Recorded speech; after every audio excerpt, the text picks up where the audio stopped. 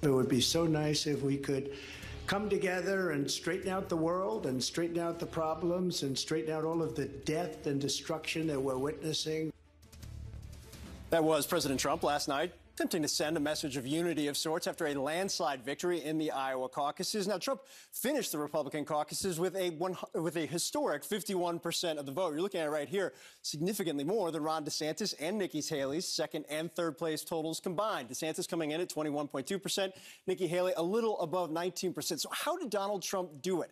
This is the map that we're looking at right now. Everywhere you see red is a county that Donald Trump won. Now, you might think to yourself, Donald Trump, pretty dominant in the Republican Party. We've seen the polling. It looked like it was going to look like this.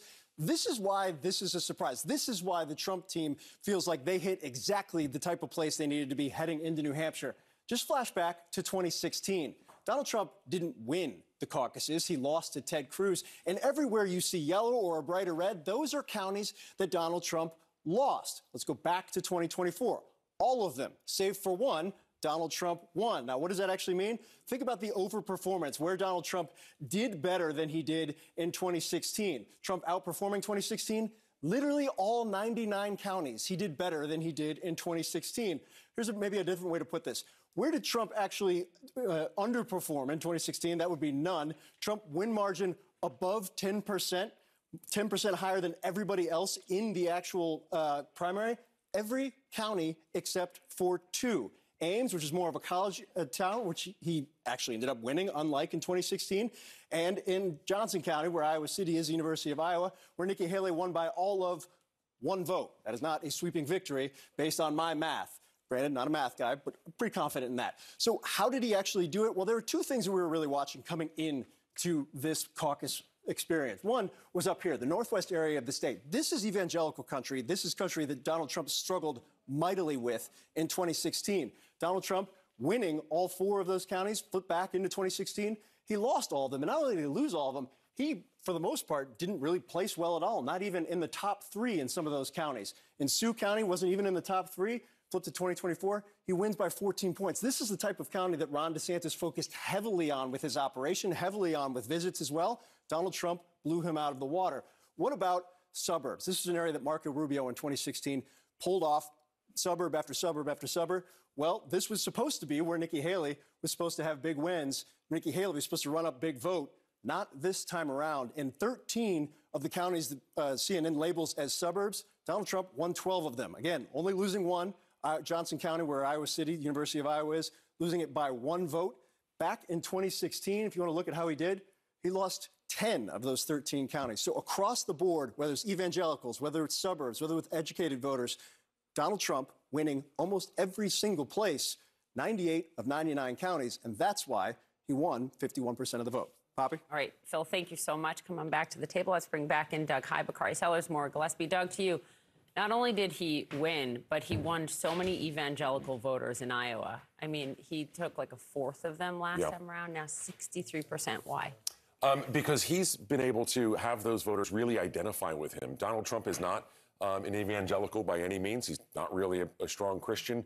But evangelical and religious conservatives identify with Trump as a lifestyle, as a brand. And that's been very hard to shake. And it's why those counties that Phil pointed out in northwestern Iowa turned so dramatically. And it, I think, is what's going to make not so much New Hampshire, but South Carolina very interesting. If Nikki Haley has a strong showing in New Hampshire, religious conservatives in South Carolina, I think we can learn a lot from with what happened in Iowa. Well, when you look at kind of in New Hampshire, the moderate vote, the independent vote, in the suburbs, the college-educated, that's not supposed to be Trump's base. College-educated voted more for Trump than they did for Haley. Trump picked up every single suburban county except for one. How does that not translate into problems for Nikki Haley in New Hampshire? You're talking about in Iowa? Yeah, in Iowa when they go to New Hampshire. Okay, so in Iowa, I mean, what, 65 plus was the majority of the group that voted in the caucus, right? And 97% of them were white, I think is roughly the estimate. Yeah. So in New Hampshire, they have long said, I mean, more than half of the GOP voters have said they would take anybody but Trump. So I think it does help her, even beyond, in the suburbs. I think it does help her. And again, she's coming at it from a different approach. She's now trying to talk about Trump-Biden nightmare, things like that. It's helpful to her messaging. In Iowa, though, I think also their focus was just Trump. I mean, it doesn't matter. They put abortion as like number 4 on their issue list, but it came to Trump. They put immigration as number 1. They put economy as number 2. You know, that's a stark difference. Biden, by the way, if this is a head-to-head, is polling so terribly on the abortion. I mean, on immigration and the economy. Yeah, absolutely. But Bakari, can we move to your home state? Because Doug brought up, what does this portend for Nikki Haley and Trump in South Carolina? Tim Scott is a big question mark this morning. Our reporting is that he may officially get behind Trump.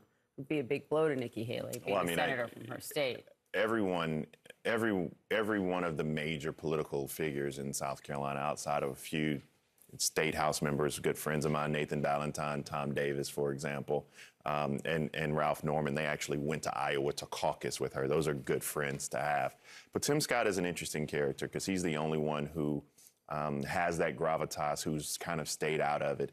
Tim Scott also, whether or not you're talking to people in Trump orbit, you would probably know this better than I, but people talk about the names of Ben Carson, they talk about Sarah Huckabee Sanders, and they talk about Tim Scott for Vice President of the United States. Those are like some of the favorites that are floating right now. So what does Tim Scott do?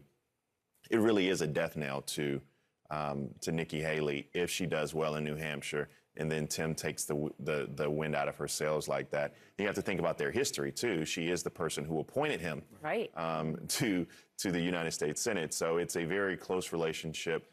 We go back to 2010 when Tim actually got elected to the South Carolina State House. He, myself, and Nikki were all in the State House together. So that's a very fascinating dynamic. But he is that evangelical. He does speak to what the future of the Republican Party hopes to be. He is a consummate conservative. He does have opportunity zones, and he can talk about issues that matter. If he supports Donald Trump, I mean, I think it's over already, but you can start cranking up the bus. I think this is where the politics get personal. If we go back to 2016, the Jeb Bush campaign loathed Marco Rubio for the sheer audacity of running. It wasn't Marco's turn, they thought. That same dynamic was true with the Haley and Scott campaigns throughout the process while Tim Scott was still running.